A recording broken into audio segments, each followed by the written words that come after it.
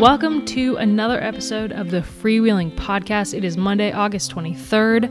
This week is a little bit different. Lauren, Amy, and Gracie are not with me this week. Instead, I called on Greta Niemenis, who I've done a couple of episodes with in the past.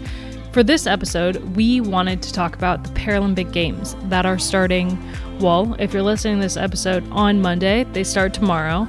On Tuesday, August 24th, the parallel of the Olympic Games.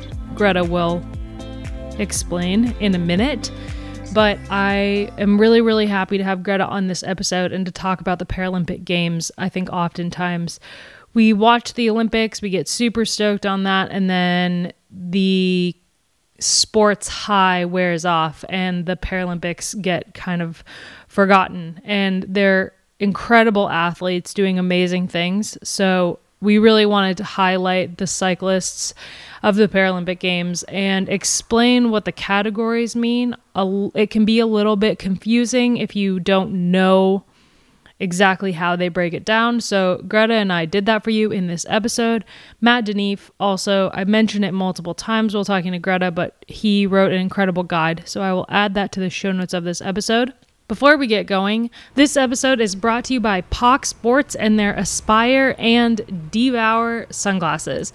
The Aspire has been refined to deliver better performance to the bike while retaining its urban style. These glasses are awesome for on the bike and off the bike.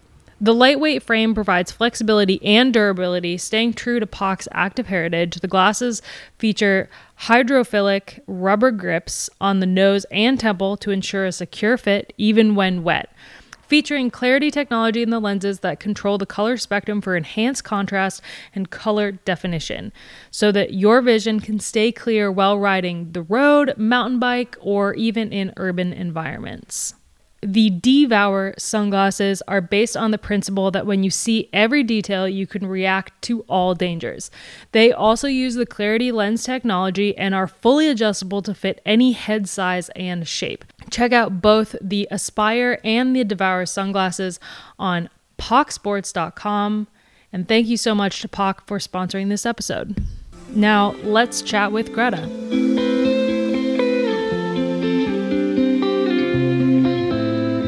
Hello, and welcome back to How About Dem Apples? Just kidding.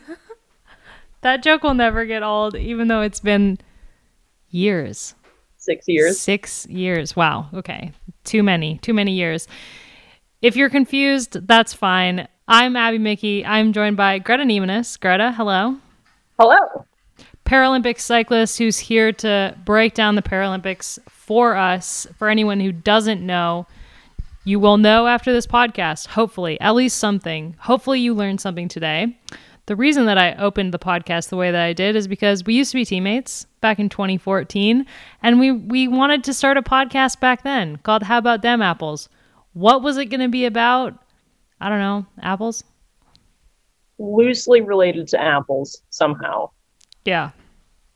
Who knows?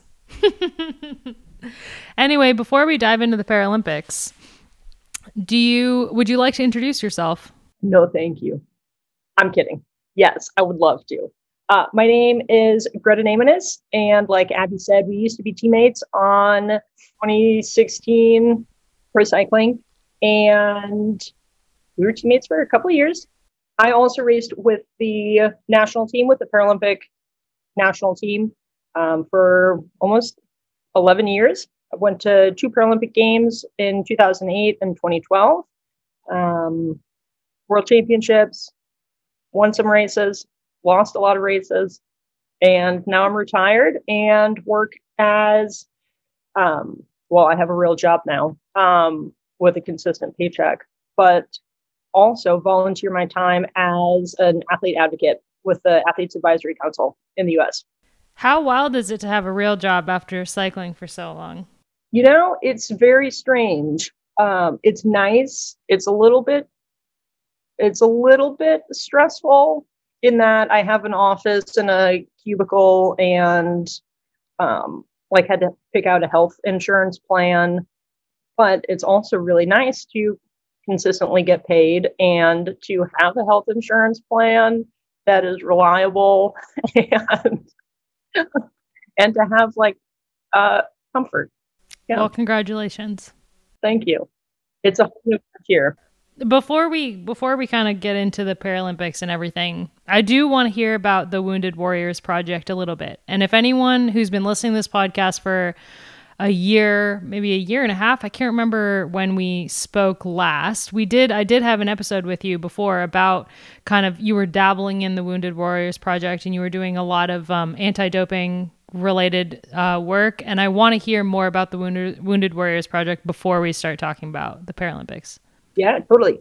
After I retired, I transitioned into coaching and got involved with the military's adaptive sports program. Actually, one of my former juniors coaches and brought me on as an assistant to him, and was working with the Navy and Coast Guard and their adaptive sports program, their cycling specifically. And then from there, just realized that I really enjoyed working with the military population. There's a lot of similarities in mindset between soldiers and athletes, in terms of like identity and work ethic and drive, and a lot of those, what people call like the soft skills. And so I really like that population. And a few months ago saw a job opening with Wounded Warrior Project that was here in the DC area. And I threw my hat in the ring and landed a job with them. So Wounded Warrior Project is an organization that helps veterans and their families with all sorts of different resources, everything from sports, adaptive sports and physical health and wellness, but also like jobs training and placement to help translate a lot of those skills that people develop from the military life and translate that to civilian life. So a lot of similarities between athletes retiring and, how do you translate the skills you learn as a pro athlete to the quote unquote real life. And so it's been a really good fit. I've been with them now officially for about 3 months. And it's awesome, and get to help people make connections with each other and rebuild their own little communities and support networks. That's awesome. I love that you work with other people to help them. I love that you're helping other people, because I know when we were teammates, you have this incredibly bubbly personality that kind of just makes anyone feel welcome. And I think that's a great fit for you. So, oh, thank you. So should we talk about the Paralympics? I think one of the most important things I think we should get out of the way right away is the proper terms to use, because I saw this posted on the Paralympic on the Paralympic Instagram, and you also reposted it. And I think that this is something that people don't necessarily know. I think terms in general are something that are becoming a lot more, it's a lot more important to know what the group in question would like to use. And I think that's where we should start. So do you want to take it away with kind of the terms that are okay and the terms that we probably don't use anymore? Sure. Yeah, there is a really good infographic that's been circulating on social media. But it gives a nice breakdown of terms that are kind of outdated. Saying that somebody is wheelchair bound now, it's an outdated term. So we would say wheelchair user, and put the emphasis on the person rather than an adaptation that they might use in everyday life. A person who is blind, an athlete who is blind, a cyclist with a disability, things like that. Terms that are no longer used are victim, handicapped, retarded, differently abled, and crippled. So those are terms that are out, which I feel like a lot of them is self-explanatory. Instead, disability, person with a disability. Is there an acronym for that? I've seen some people write PWD, like person with a disability. I think that's okay. If you're writing it out, person with a disability is kind of long. You could also just say their name. Yeah. if you're writing something or talking about a person. Another important one is instead of Para-Olympics, it's just Paralympics. There's no O in there. Paralympics. Spelling is fun. And that personally, that is probably my biggest like pet peeve, I guess, is, hearing people say like Para-Olympics or Special Olympics or, referencing the Olympics as the regular or the normal Olympics. Like the Paralympics were created and intended to be, the para actually comes from the word parallel, to be held like in conjunction and alongside. And a lot of people kind of, I think, just assume that the para comes from like paraplegic or paralyzed, but it actually comes from the word parallel. And then, like you said, they use a wheelchair, they have a disability instead of confined to a wheelchair or affected by a disability, which is, as you said, making, not putting the focus of the statement on the item, more on the person. Exactly. Yeah. And I think maybe a good analogy would be, I would not want to be referred to as like a lady cyclist. Like, I'm a cyclist. Yeah. So like that's the emphasis. All right. So in terms of the cycling events, there's kind of a lot to know. There's a lot of different categories. There's track, there's road, there's the time trial. I don't even know really where to start, but I wanted to talk to you about how to approach the Paralympics and how to watch the Paralympics when you don't know a ton about the different categories and what they mean. Absolutely. Similar to the Olympics, in Paralympic cycling, there are only two disciplines at the Paralympic Games: track and road. And then within each of those disciplines are multiple events. A lot of the events are, I guess, for the individual sports, they're categorized. And the easiest way to think of different categories within Paralympics sports in general is to think of them like weight classes. So classifications group similarly abled athletes together, just like you would have, somebody who's 50 kilos would not be wrestling against somebody that's 100 kilos. So you group out those similarly abled athletes, and then they compete against each other within that classification. How many different classifications of the road race is there?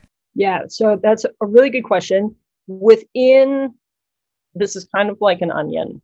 So within cycling, there are different types of bike that people will use. So tandems, two-person tandems for athletes with visual impairments.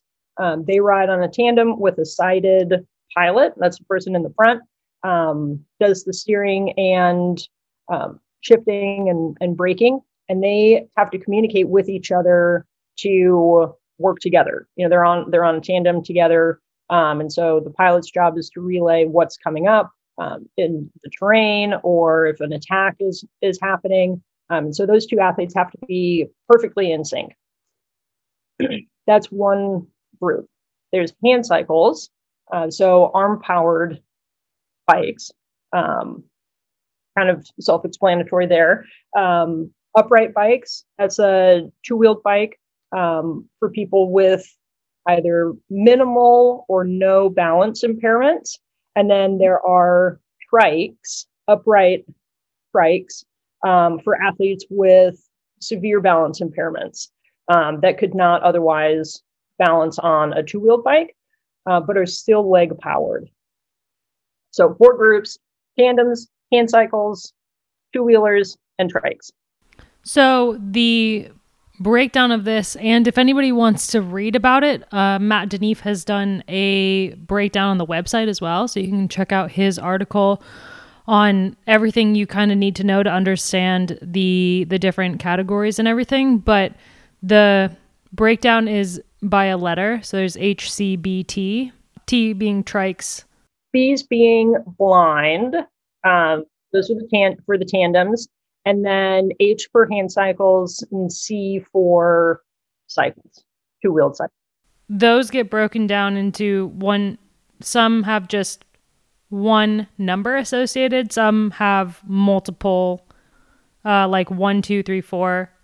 Some have just 4 or 5. There's a bunch of different. And now I'm afraid that that my explanation is not going to be clear enough. So okay, well that's fine. There's 4 groups. So there's the 4 groups: tandems, hand cycles, trikes, and cycles. With each of those 4 groups, depending on your level of ability, you'll be scored 1 through whatever. 2. There's 2 trike categories. There's only 1 tandem category, so all of the blind and visually impaired cyclists race together against each other. And then there are 5 hand cycle categories and 5 cycle categories. All right. And so there's, within the road side of it, there's a road race and a TT. Yep. Which is done on a similar course, if not the same course as the Olympics were held on recently, Fuji International Speedway. And then the TT is just on the speedway, and then the road race does a little bit on the outside roads where the Olympics were. And then the mixed team relay is something that I think sounds really cool. So I was hoping you could explain that a little bit. Yeah, absolutely. The team relay is something that's unique to Paralympic cycling. You know, time trial is a time trial, road race is a road race, but the team relay is awesome. It's sort of like the 4x100 on a running track, except each athlete does multiple laps. So it's only for hand cycles, so it's really unique. It's mixed category, can be mixed gender. So it's super inclusive, and it's a team of 3 riders. First rider goes off, does the circuit. Usually it's about anywhere from 1 to, I'd say, 3 kilometers long circuit. First rider goes off, does the lap, tags in their teammate in second position. Then there's the second person goes and does a lap, tags in the third teammate. Third person goes and does a lap, and each rider goes at least 3 times. So it's a much longer relay, but there's a lot of strategy involved in terms of the order of your riders, because it is mixed classification. You know, do you have your super powerful riders start off, or do you want them to be like the anchor? So it's awesome. And it's kind of like NASCAR or F1 pit stops, except then another car would come out like afterwards, like one hand cyclist comes screeching in, and then the other one, who's fresh, takes off like bat out of hell to do their lap and come in and then tag their other person. So it's super cool. That sounds really interesting. It also sounds like it would be really, really hard for like the 2 people that are sitting out it's not like they can cool down. Like, what do? You keep. Yeah, so it's like pit row. Everybody should watch it, because the hand cycles, like, the hand cyclists will come in, and then you can't just stop and sit down, or, like, go and get some water and a snack. Like, you have to stay moving, you have to stay loose. And so, yeah, you like come in, hop on rollers, and then keep moving before your next lap. So that sounds really cool. Yeah. And honestly, it's something that I think able-bodied cycling should adopt, because it's super inclusive. You can have either, different age groups do it, mixed gender, whatever, pros, amateur, men, women, juniors, masters, anything. Seems like it's something that the UCI have not tried to do in any capacity, but they do have the mixed team relay or the mixed team time trial at the Worlds now. Not that has really taken hold. I don't think people have gotten as into it as maybe they should, but this sounds like a much better alternative. Yes, it is. It is a much better alternative, if I do say so myself. And one of the things that is really nice is that it's super spectator friendly. Because it's a short circuit, it's a closed course, it's a short circuit, it's pretty easy to follow. Like, there's only good things about the hand cycle relay. And moving into the track events. So these ones, there's less different types of bicycles used. Correct. Only the two-wheeled bikes race on the track. So the tandems and the single bikes. All the single bikes. Those ones are also broken up with numbers. Correct. And those classifications are the same from road and track. So the time trials are either 500 meters or 1,000. So the 500 for women, for the single bike women, and 1,000 for the tandems and the men. And then the pursuit. And then a kilo as well. Yeah. Similar to on the road, there's the team sprint. That's also mixed. Yes, but so the mixed team sprint is more similar to the able-bodied team sprint. The only difference is that it's mixed classification. So you have, so you have different riders. It can be mixed gender, it can be all men, all women, whatever. There is only one there is only one event at the Paralympic Games. There is no separate men's or women's team sprint, but it is inclusive of both genders and all classifications for the single bikes. So there's a bit of strategy in forming your team, because depending on your classification, 1 through 5, you cannot exceed a certain number. So you can't have just your 3 most able riders. You have to have a mix of all classifications. So for anyone who's wants to watch it, the time trial is Tuesday, August 31st. The road races are Wednesday, September 1st to Friday, September 3rd. And then the mixed team relay, Thursday, September 2nd. Tune in for all of it, but if you are in a crunch and you can only do one, the mixed team relay sounds awesome. Yes, definitely. I would say the mixed team relay for sure is going to be the highlight of the road.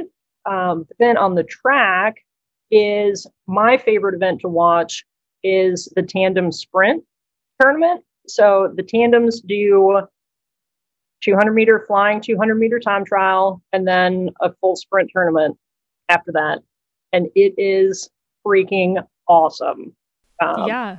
So for anybody out there listening that thinks a tandem cannot track stand, watch the Paralympics and you will be blown away. One, by the speed that they do their 200s in, and then just the drag races around the track of two tandems sprinting like shoulder to shoulder. It is incredible. It sounds nerve-wracking. Yes. As somebody who is now married to a retired tandem cyclist, I have never been more scared at a track race in my life than watching Clark do the sprints. And those track events are Wednesday, August 25th, so in 2 days, and Saturday, August 28th. Yes.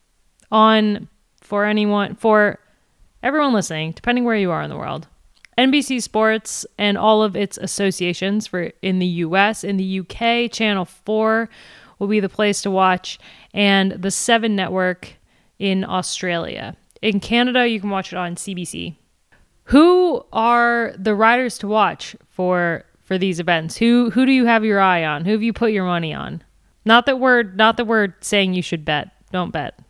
But in theory. Always bet on the American cyclists. I know I'm biased, but we do have really, really good, a stacked team this year, especially on our women's side for both the track and the road. We've got really good, she's brand new. This is her first Paralympic Games, but Clara Brown, just an incredible cycling talent, actually came from the sport of gymnastics and has transitioned into cycling. Multiple time world champion, Pan Am Games champion, and is a very, very strong contender for multiple medals on the track and the road. On our men's team, hand cycles are, the hand cyclists are just total ass kickers. Will Grew is a multi-time world champion. His category is H2. He will be he is pretty much the core of the relay team. And has been, again, multiple time world champion in the hand cycle relay and the time trial. Who else? On our men's track team, we have Joe Barony, who is a previous gold medalist from London, multiple time. I think, he's won the kilo 5 times, I think, at world championships. So super, super strong track rider. World record holder in the individual pursuit, actually in London. London was his first Paralympic Games. And we, in our final prep camp, we were in Wales. Half the team went down in a terrible crash. Joe broke his jaw in the crash, but elected to stay and keep competing. And the commentators were, when they were announcing his pursuit, where he set the world record, they were like, oh my God, like Joe Barony has a face of stone, no expression. He looks like he's feeling no pain. And afterwards, he was like, yeah, I was feeling pain. I could not move my face because my jaw was broken. That's why I was not making any facial expressions, because my jaw was broken. Oh my gosh. What an absolute legend. Yeah, he is a maniac. That's awesome. So is there a lot of crossover between the road and the track? Because we don't see that a ton at the Olympics. No. There is a little bit of crossover, but there's less and less crossover, which personally I think is a really good thing. As the sport grows, we're seeing more athletes become specialists, not just in the track or the road, but specific events within each discipline. Chris Murphy is an American cyclist. He is a kilo specialist, like pure kilo specialist, he'll anchor the team sprint. He'll be, P3 in the team sprint.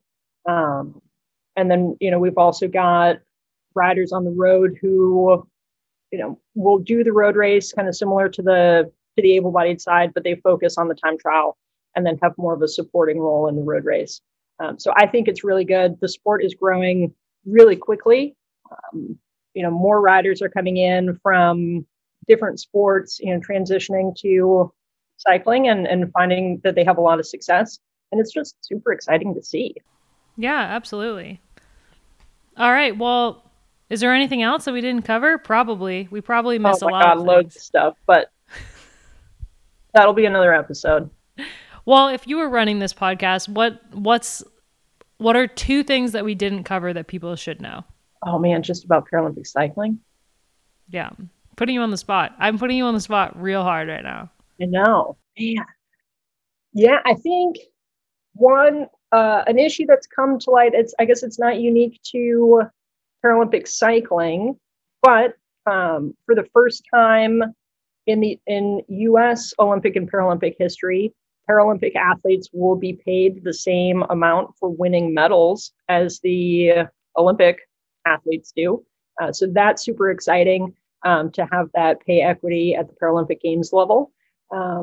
There's also, we can talk so much more about classification problems. You know, like it's kind of like doping in Paralympic sport is classification issues. Yeah, because I'm sure there's a lot of different variations between each of the classifications where you could break it up into even more classifications.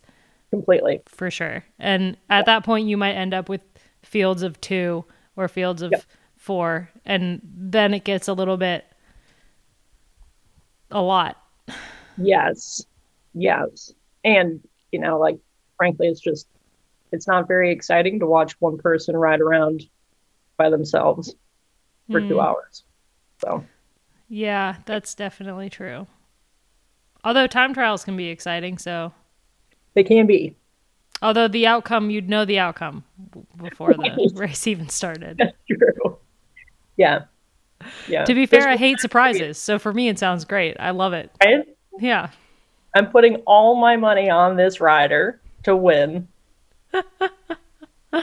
Is there a lot of, within the Paralympic community, is there a lot of discourse about the different classifications and how things are broken up? Yes.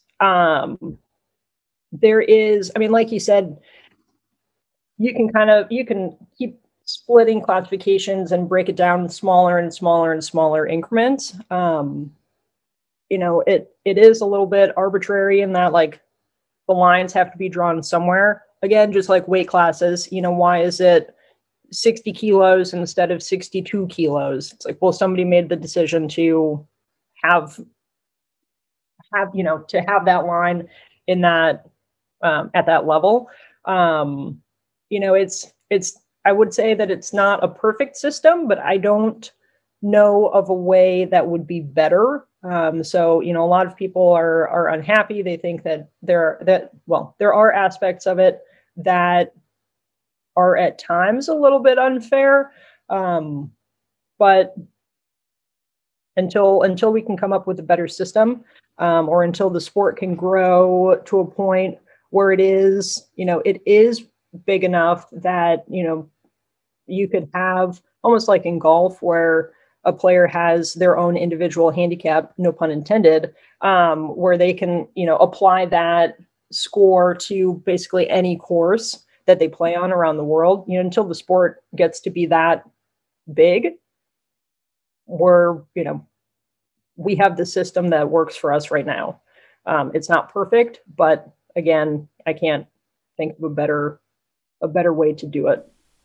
Are there any races outside of the Paralympics that are categorizing the races differently? No. So the classification system is the same across all Paralympic events. There are sometimes, like domestic races, the fields are just going to be smaller than an international race. So there might be classifications that get grouped together to ensure that field sizes are big enough to have, competition. But it's the same classification, whether it's World Championships, Paralympic Games, National Championships, and everything in between. I guess all sports, there's always going to be something that needs to be improved upon. So that's true of all sports and all of life. But, the important thing is for riders and spectators to watch, to support, to continue pushing for those improvements to happen, wherever and whenever they might be available, and to just keep shining the spotlight on the sports. Yeah, and that's one of the reasons I wanted to talk to you today. I think a lot of people maybe get a little overwhelmed trying to figure out what exactly is going on when it comes to the Paralympics and how many categories there are and what people are watching.